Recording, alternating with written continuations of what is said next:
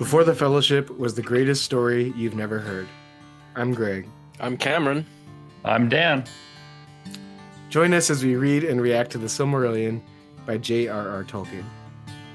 Last time, we began chapter 20.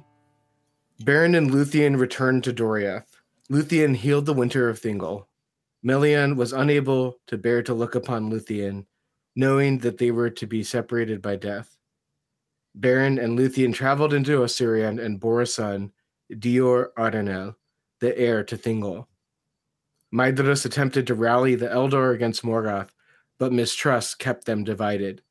The sons of Feanor demanded Thingol return the Silmaril, but he refused. Maedhros gathered willing soldiers from Nargothrond and from among men and dwarves. On the day of their assault, Maedhros' plans were frustrated by the betrayal of a man called Uldor. Fingon began to despair until Turgon and his army arrived from Gondolin. Morgoth used his cunning and deceit to keep the various armies of the Eldar separated. His captain approached Fingon and brought a prisoner from Angband. He decapitated the prisoner and threatened to kill more prisoners in an attempt to draw Fingon's forces to Angband. Today, we continue chapter 20, beginning on page 191 of the second edition. By ill chance, at that place in the outworks stood Gwyndor of Nargothrond, the brother of Gelmir. Now his wrath was kindled to madness, and he leapt forth on horseback, and many riders with him. And they pursued the heralds and slew them, and drove on deep into the main host. And seeing this, all the host of the Noldor was set on fire, and Fingon put on his white helm and sounded his trumpets, and all the host of Hithlum leapt forth from the hills in sudden onslaught. The light of the drawing of the swords of the Noldor was like a fire in a field of reeds. And so fell and swift was their onset, that almost the designs of Morgoth went astray. Before the army that he sent westward could be strengthened, it was swept away, and the banners of Fingon passed over Anfaglith, and were raised before the walls of Angband. Ever in the forefront of that battle went Gwyndor and the elves of Nargothrond, and even now they could not be restrained, and they burst through the gate and slew the guards upon the very stairs of Angband. And Morgoth trembled upon his deep throne, hearing them beat upon his doors. But they were trapped there, and all were slain, save Gwyndor only, whom they took alive. For Fingon could not come to their aid. By many secret doors in Thangordrim, Morgoth had let issue forth his main host that he held in waiting, and Fingon was beaten back with great loss from the walls. Then, in the plain of Anfaglith, on the fourth day of the war, there began Nirnaeth Arnoe Diad, the unnumbered tears, for no song or tale can contain all its grief. The host of Fingon retreated over the sands, and Haldir, lord of the Haladin, was slain in the rear guard. With him fell most of the men of Brethil, and came never back to their woods. But on the fifth day, as night fell, and they were still far from Ered Wetherin, the orcs surrounded the host of Hithlum, and they fought until day pressed ever closer. In the morning came hope, when the horns of Turgon were heard as he marched up with the main host of Gondolin. For they had been stationed southward, guarding the pass of Sirion, and Turgon restrained most of his people from the rash onslaught. Now he hastened to the aid of his brother, and the Gondolin Dream were strong and clad in mail, and their ranks shone like a river of steel in the sun. Now the phalanx of the guard of the king broke through the ranks of the orcs, and Turgon hewed his way to the side of his brother. And it is told that the meeting of Turgon with Húrin, who stood beside Fingon, was glad in the midst of battle.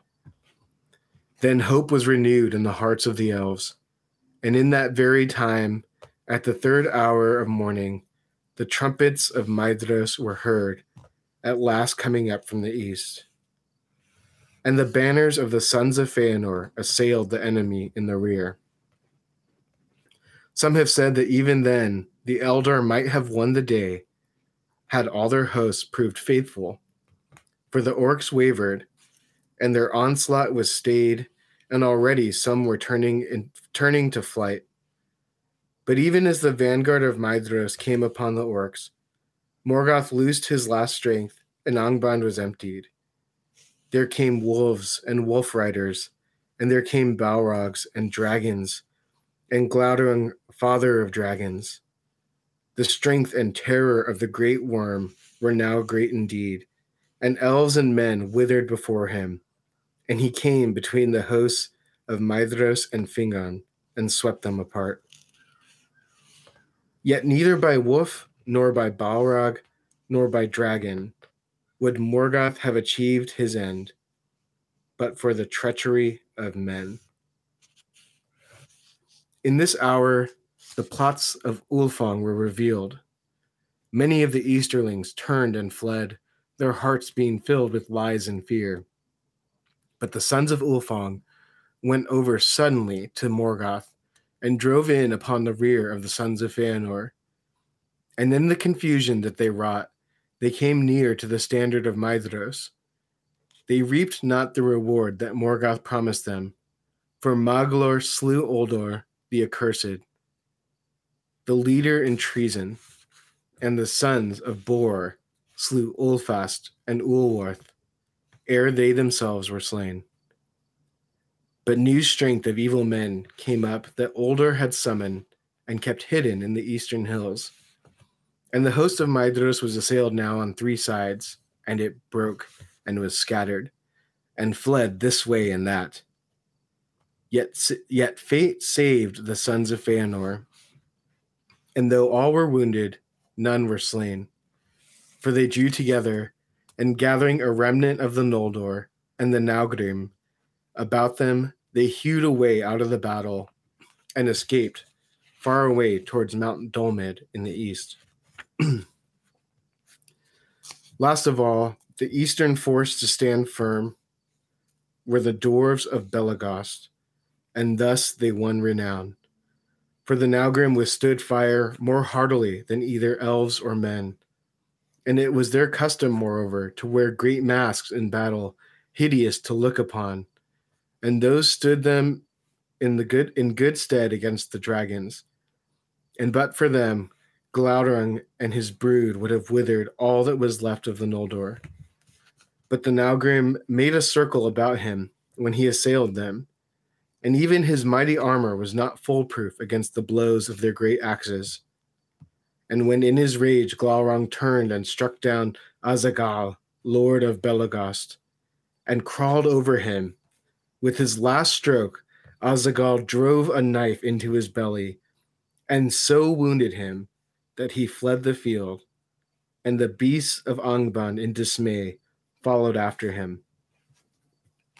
Then the dwarves raised up the body of Azagal and bore it away, and with slow steps they walked behind, singing a dirge in deep voices, as it were a funeral pomp in their country, and gave no heed more to their foes, and none dared to stay them. But now in the western battle, Fingon and Turgon were assailed by a tide of foes thrice greater than all the force that was left to them. Gothmog, lord of Balrogs, high captain of Angband, was come, and he drove a dark wedge between the elven hosts, surrounded King Fingon, and thrusting Turgon and Húrin aside towards the fen of Sarek. Then he turned upon Fingon. That was a grim meeting. At last, Fingon stood alone with his guard dead about him, and he fought with Gothmog, until another Balrog came behind and cast a thong of fire about him. Then Gothmog hewed him with his black axe, and a white flame sprang upon from the helm of Fingon as it was cloven. Thus fell the high king of the Noldor, and they beat him into the dust with their maces, and his banner, blue and silver, they trod into the mire of his blood. The field was lost, but still Hurin and Huor and the remnant of the house of Hador stood firm with Turgon of Gondolin, and the host of Morgoth could not yet win the pass of Sirion. Then Hurin spoke to Turgon, saying, "Go now, Lord, while time is, for in you lives the last hope of the Eldar, and while Gondolin stands, Morgoth shall still know fear in his heart." But Turgon answered, "Not long now can Gondolin be hidden, and being discovered, it must fall."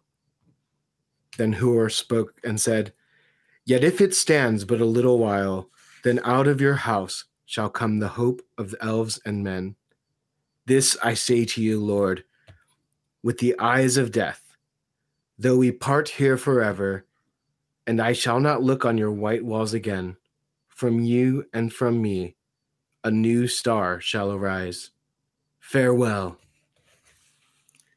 And Maiglin, Turgon's sister son, who stood by, heard these words and did not forget them, but he said nothing. Then Turgon took the counsel of Hurin and Huor, and summoning all that remained of the host of Gondolin, and such of Fingon's people as could be gathered, he retreated towards the pass of Sirion, and his captains, Ecthelion and Glorfindel, guarded the flanks to right and left, so that none of the enemy should pass them by. But the men of Dorlomin held the rear guard, as Hurin and Huor desired, for they did not wish in their hearts to leave the Northlands. And if they could not win back to their homes, there they would stand to the end. Thus was the treachery of Uldor redressed, and of all the deeds of war that the fathers of men wrought in behalf of the Eldar, the last stand of the men of Dorlomin is most renowned. So it was that Turgon fought his way southward, until coming behind the guard of Hurin and Huor, he passed down Sirion and escaped. And he vanished into the mountains, and was hidden from the eyes of Morgoth. But the brothers drew the remnant of the men of the house of Hador about them, and foot by foot they withdrew until they came behind the fen of Serek, and had the stream of Rivil before them. There they stood, and gave way no more. Then all the hosts of Angband swarmed against them, and they bridged the stream with their dead, and encircled the remnant of Hithlim, as a gathering tide about a rock. There, as the sun westered on the 6th day, and the shadow of Eredwethrin grew dark, Huor fell pierced with the venomed arrow in his eye, and all the valiant men of Hador were slain about him in a heap, and the orcs hewed their heads and piled them as a mound of gold in the sunset. Last of all, Hurin stood alone. Then he cast aside his shield and wielded an axe two-handed. And it is sung that the axe smoked in the black blood of the troll guard of Gothmog until it withered.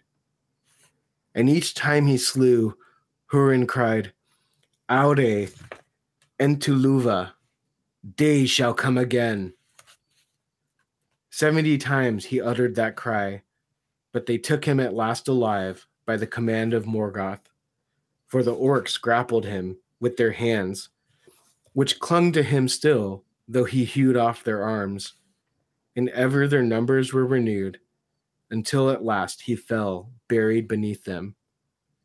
Then Gothmog bound him and dragged him to Angband with mockery. Thus ended Nirnaeth Arnoediad, as the sun went down beyond the sea. Night fell in Hithlim, and there came a great storm of wind out of the west.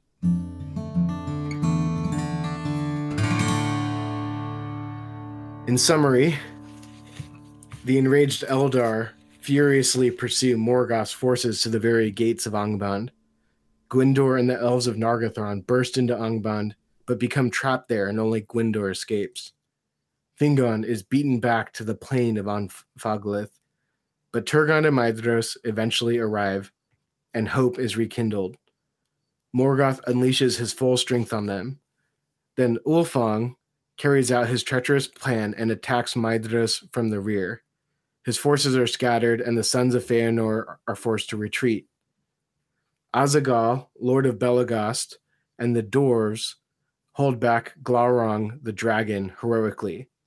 Azaghal is defeated, but he badly wounds the dragon, and the beasts of Angband retreat. Gothmog, Lord of Balrogs, and a great army fight against Fingon and Turgon in the west. Fingon faces Gothmog alone and is slain.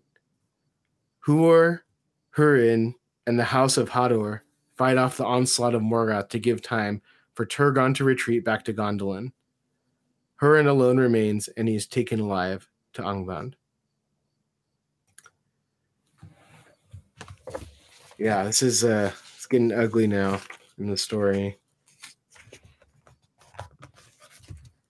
This is such a change of pace from Beren and Luthien. That one was like an adventure of the two of them, or the three of them, with our guy Juan. But it was kind of like that small adventure, and this is just like the ugliness of war and these heroes being slain and all of that. Is this the first time we hear about Ulfang and Ulf son and Ulf daddy? Uldor and Ulfang? Is this the first time? Yeah, I think it's just this chapter. The last reading they were mentioned as like people who were the faithless men from the east. Yeah. I mean, we've heard reference to them before, right? Right. Yeah, I wonder what their death count is so far in this book. It's a lot of death. Yeah. I mean, right here, there was just striking amounts of really savage death. Oh, so in 157, way back here, it says that Morgoth was well content, for this was as he had designed. The friendship between the new-come men, so the Easterlings, and the Noldor. So he had plotted this from like way back then. I mean, this is from chapters ago, that he plotted the friendship with Ulfang, who proved to be unfaithful. Mm-hmm. And because right earlier in 192, which was in this reading, it says, yet neither by wolf, nor by Balrog, nor by dragon would Morgoth have achieved his end, but for the treachery of men. So it was like just faithless men. Right. That was the that's what Achilles decided heel. This. This is kind of funny for kind of a somber reading, but this is all kind of like a history that's being recounted, right? And Tolkien seems to make these little notes like nobody knows exactly what happened, but this is what has been passed down. Those like kinds Tolkien of things. has asked right? all his friends, like, do you guys know what happened? And this is one of my favorite ones. On Ardia, Dad? Yeah. They're like, no, what are you talking about? No one knows. Yeah. No one survived. How can we know? Everyone, they were all lost. But I love this part here. This is towards the bottom of 192. It says that hope was rekindled when Turgon shows up, right? Like Fingon's by himself and he's kind of despairing, and Turgon shows up, and then they hear the trumpets of Maedhros, and they're like, okay, we're all here. We're going to fight. We have renewed hope. And it says here, some have said that even then the elder might have won the day had all their hosts proved faithful. Mm-hmm. And what that reminds me of is like, as a sports fan or playing board games or something, when you lose, but you can like see why you lost, and you're like, oh, just that one thing was different. You watch the tape. Yeah. If that one thing, if that role was different, or if that, this whole thing would have played out differently. If the Astros hadn't cheated in the 2017 World Series, the Dodgers would have won. It's like that hindsight, like lamenting.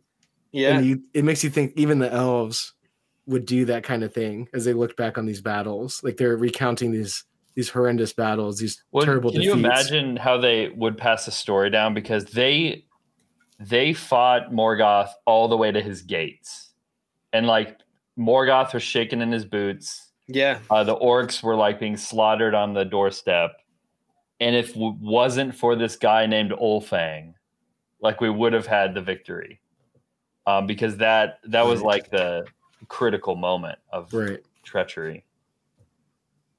Because he just leaves, right? But was it Uldor who had the assault from behind? Some of the men. No, Uldor also is part of it. I think Olfang just left. Wait. I think Ulfing was part of it. Oh, many of the Easterlings turned and fled, Yeah. their hearts being filled with lies and fear. But the sons of Ulfang went over suddenly to Morgoth and drove in upon the rear of the sons of Feanor. Yeah, they just turned on Feanor. On Maedhros. Oh, yeah. And the sons of Feanor. Yeah, okay. Yeah, sorry. So they came, so they like attacked from the rear. Now, what is it about the names Ulfor and Ulfang and Uldor that you know they're bad? It's that like Tolkien just gets language. I don't know if we just are projecting that because we know they're bad, but just the name. I mean, they're sort of. I mean, fangs are sharp and in monsters, and nothing wrong with that. Fasting sucks, and Ulder sounds like Oda. No, it sounds like a door, like an old door. Oda. We love, sounds like you Oda. love old doors. I still get Fingon and Turgon mixed up. And I'm sorry to say that. I'm sorry, guys. We're like 2/3 of the way through the book. I'm sorry. They're brothers. Fingon is now the king of Nargothrond. And Turgon's the hidden king. In Gondolin. In Gondolin. Gotcha. And Fingon's also one that rescued Maedhros. That's why they're buds. They've been buds forever. Fingon and Maedhros, right? He's the one that saved him when he was captured. Right. So back to our ranking of the deaths of the Noldor kings. This is up there. He just fought Gothmog by himself. Yeah, that's pretty cool. And he gets his basically. It sounds like. I mean, he goes through his helm. It's cloven. Sounds like he basically got split. Yeah. But that was only because another Balrog came up behind him. Yeah. So he was fighting Gothmog like one-on-one and doing a pretty good job. Right. But we have we're given another doesn't possible... have a whip, he has an axe, which is like savage. It's pretty savage. We're given another potential Tolkien-based band name. Yeah. Thong of Fire. Yeah, Fire Thong. Yeah. Thong of Fire. Yeah, we could sing a lot of songs. I do love though that like some of the, it seems like often when Sauron fights somebody, or more like Fingolfin fought Morgoth himself, didn't he? With his when he brought out Grond, his mace. And he wanted to just like defile his body, but he was saved by the eagle. The round door. Yeah. But this one, there was no saving him. Like they just beat his body into dust, and his banner, they trod into the mire of his blood. Like he did not get, which I kind of like that about him. I like that he just like fought brutally to the end, and there's nothing left to show of him. He went out like a boss. So which Ecthelion, which one is this? Because that's not the one that's referred to in the Lord of the Rings. It's not the one that Boromir and the index says Elf Lord of Gondolin. Okay. So it's a different one.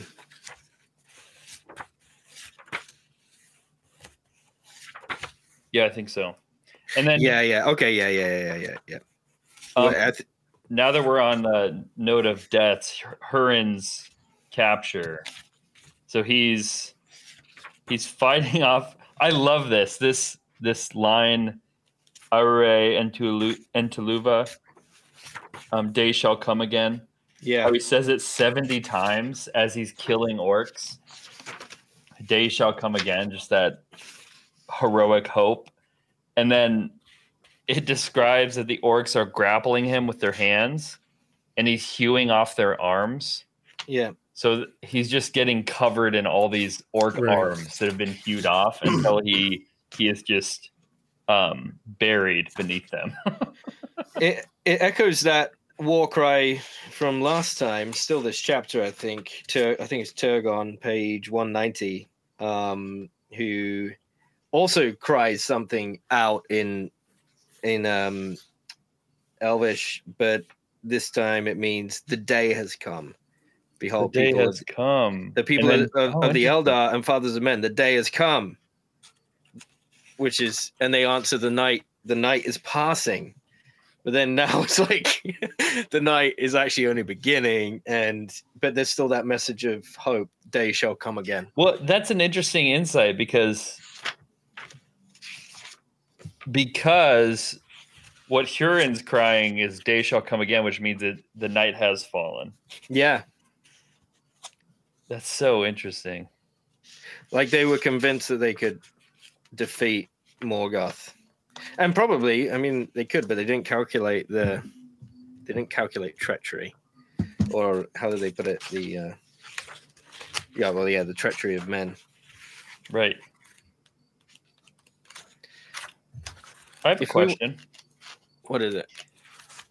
When Huor spoke to Turgon, and he says that we will part here forever, is he saying he'll never see him again? This I say to you, Lord, with the eyes of death. Does that mean he's dying? Though we part here forever, ever. So is he just saying, I'm dying, sorry, bye? So what do the elves and men know about what comes after death in their mythology? Isn't there something about how there's like an unwritten theme that no one knows about? Well, we heard about this a little bit at the end of Beren and Luthien, where when Beren died, he went to the halls of Mondos, but men apparently just passed through there into like whatever afterlife they have. Whereas the Eldar, it seems like they stay there and dwell in the halls of Mondos. And so, but it was like Luthien pleading with Mondos that persuaded him to keep Beren there longer and then eventually return him to life. So there's like the separation, like the men really die and they're gone into oblivion or something. Yeah, I think with the men, I might be misremembering this, but maybe you guys know, but with the men, it was not revealed to the Noldor what their ultimate fate would be. Like there's more we know about the Noldor's fate, but with the men, it's something that Iluvatar hasn't revealed, right? Yeah, it's unknown. Because he says, I mean, look, this I say to you with the eyes of death, I'm dying. Though we part here forever, and I shall not look on your white walls again. From you and from me, a new star shall arise. Farewell. So he's talking about the temporal for sure, but he's not close. He's not saying we won't ever see each other again, but he's also not saying we will see each other again. It's like still a big question mark. Gotcha. I think he believes he will never see, even in some kind of afterlife, he will never see Turgon again. I don't know. I think that's what Melian said too. When she, remember, it said she could not stand to look upon Luthien. Oh, because she knew that death would always separate them. Yeah, but it's still a temporal. I don't think so. I think it's more permanent than that. And doesn't know that Luthien is gonna. Because why would Luthien? Well, choose mortal life if she's going to be reunited with him. They're not dying. Wait, say that again. Sorry, we were talking. The elves aren't dying, right? So of course. What do you mean they're not dying? Where's Melian existing? She's existing in the west with the elves, right? or No, not? Melian's in Doriath still with Fingal. It's not, to me, it seems like she's talking more about life and death. Like, and she's a Maya too, so she's Yeah. like, she definitely doesn't die. And so wherever death takes men, Yeah. she will never go there. Yeah. Yeah. But even elves, it seems, can't really go there. Yeah. But that's because they typically don't die, right? And But I when think they even do with die, the ones what that do, happens? doesn't it say like Feanor is in the halls of Mondos? That's not an afterlife. That's a place. We know where that is. Yeah. Yeah. And he's after he was slain. He. Yeah. But I mean, it doesn't mean that they're Dan, obliterated. don't cry. No, I'm just saying it doesn't mean that they're obliterated. Oh, I just heard I heard crying. I thought that There's was a you. little baby that was like inside of you crying when Yeah, you there were is. losing the argument. I'm not losing the argument. Like My when you argument open your still mouth, you heard stands. this little cry from deep inside. Like, wah. My point is that it doesn't mean they're being obliterated. Like they're just. Oh it's yeah, not- they're not being annihilated. Yeah. But I think my point is they just don't the what happens to men is a mystery. Yes. And it's something Iluvatar hasn't revealed to anyone. And we do know though that it does separate them from the elves and apparently the Maya too. We do know that because of the sorrow. But then again, we don't know, is there an end of time in Arda? And do all things get wrapped up and then there becomes a new creation? We don't know that. We don't know if that's written into Tolkien at this point anyway. Yeah, right. Yeah. We don't know it all yet. Okay. Oh, wait. Want to mention... mention... I think I found something. I just went to the chapter of men, page 104. Okay. This is important to just read these few sentences. But men were more frail, more easily slain by weapon or mischance, and less easily healed, subject to sickness and many ills, and they grew old and died. What may befall their spirits after death, the elves know not. Some say that they, too, go to the halls of Mondos, but their place of waiting there is not that of the elves, and Mondos under Iluvatar alone, save Monway, knows whither they go after the time of recollection in those silent halls beside the outer sea. That's a really cool. I'm amazed that you found that, actually. How did you find that? Well, I just remember there's a chapter on men, and I assumed it would be towards the end of that chapter. And it's a short chapter, so maybe Monway guided me. One thing that I recognize in the stories that we're reading, because again, these are like tales that they tell amongst each other, right? They're these big epics that are passed down. And I feel like we hear this kind of like superlative language all the time. It was the greatest this, or it was the fiercest battle against that. And it's like, they can't all be like the best ever, right? But something that I'm kind of picking up, or maybe I'm reading into it, you tell me, is when the real true moments of heroism are when things are really at the bleakest.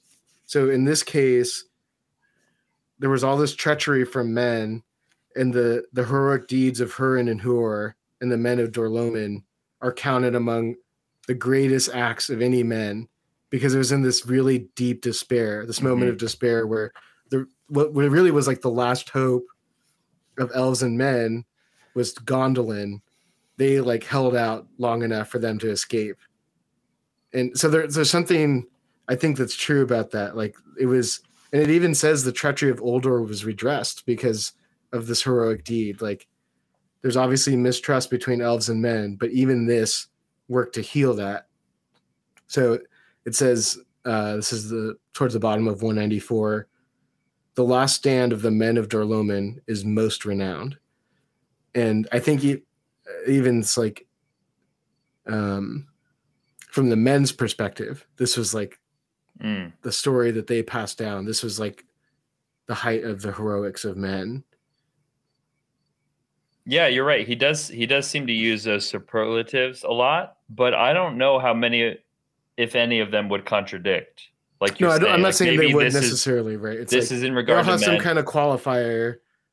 Because but- who is the Vala that sings the sad boy. songs? Oh boy.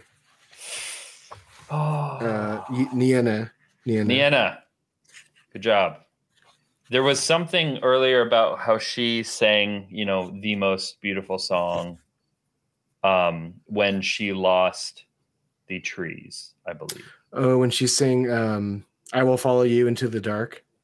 No, it was My Heart Will Go On. Oh. And then when Luthien sings, it mentions like sings before Mondos. It's like no song has been this beautiful. But I wonder in context if they wouldn't contradict. I'm not sure. No, I think you're right. It's just, to me, it seems like it's like I want Silmarillion to be inerrant. It can't contradict itself. it is perspicuous. What does he call it? Totally perspicuity. Yeah. So I'm just saying, my point is the heroic acts are greater. Like, even if the deeds are similar in quality, the contrast of like the darkness of despair, the worse the situation they find themselves in, the greater the heroism is portrayed. And things are pretty grim now. I mean, they've already been beaten badly in the previous battle. And like it even said, all of the sons of Fëanor were injured in this battle, and they just barely escaped. So it's, I mean, really, we're coming close to the end, because Akalabeth is the other book. So we're on 194 of 255. So we're kind of getting there, and things are not getting good for the elves. Things are just getting continually worse for them. Right. Yeah, this is pretty bad. A bad point. A low point. Yeah. It does put perspective. I know we should probably wrap up in a second, but it gives perspective to the elves that we encounter in Lord of the Rings.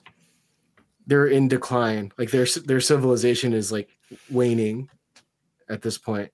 This is like the heights of their power and their glory. And when we encounter like Elrond and Rivendell, that's just like a shadow of the glory that they had at this time. Yeah, it's amazing.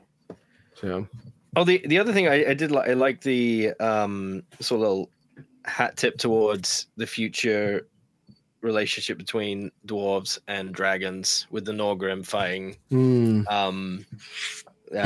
what's his face, Glaurung. I thought that was cool. Yeah, that was a cool moment. They just like pick him up and do their funeral dirge, and they don't even care that there's enemies still around them. They're just it's so dwarven. Yeah. And that as a reminder, the Glaurung has no wings, but he crawls, which is interesting. Yeah. Does he fly? Can he fly? No. Does he fly? No, I don't believe so. He jumps really high. He's called the Worm, and I think I read somewhere. I know someone will definitely correct me if I'm wrong, but that he is like not a very evolved dragon. He was like a creation of Morgoth, but wasn't as advanced as future dragons in that regard. Could be wrong, but I seem to remember that. Mm-hmm. All right, well, let's wrap up there. This is not a fun reading, but it was interesting for sure. And we'll see. Maybe they'll turn it around. Probably not. If you like what you hear, go ahead and rate us 3 Silmarils out of 3. Follow us everywhere at Before the Fellowship. Join the discussion on Discord and send any comments or questions to beforethefellowship@gmail.com. Join us next time as we read the greatest story you've never heard, The Silmarillion by J.R.R. Tolkien.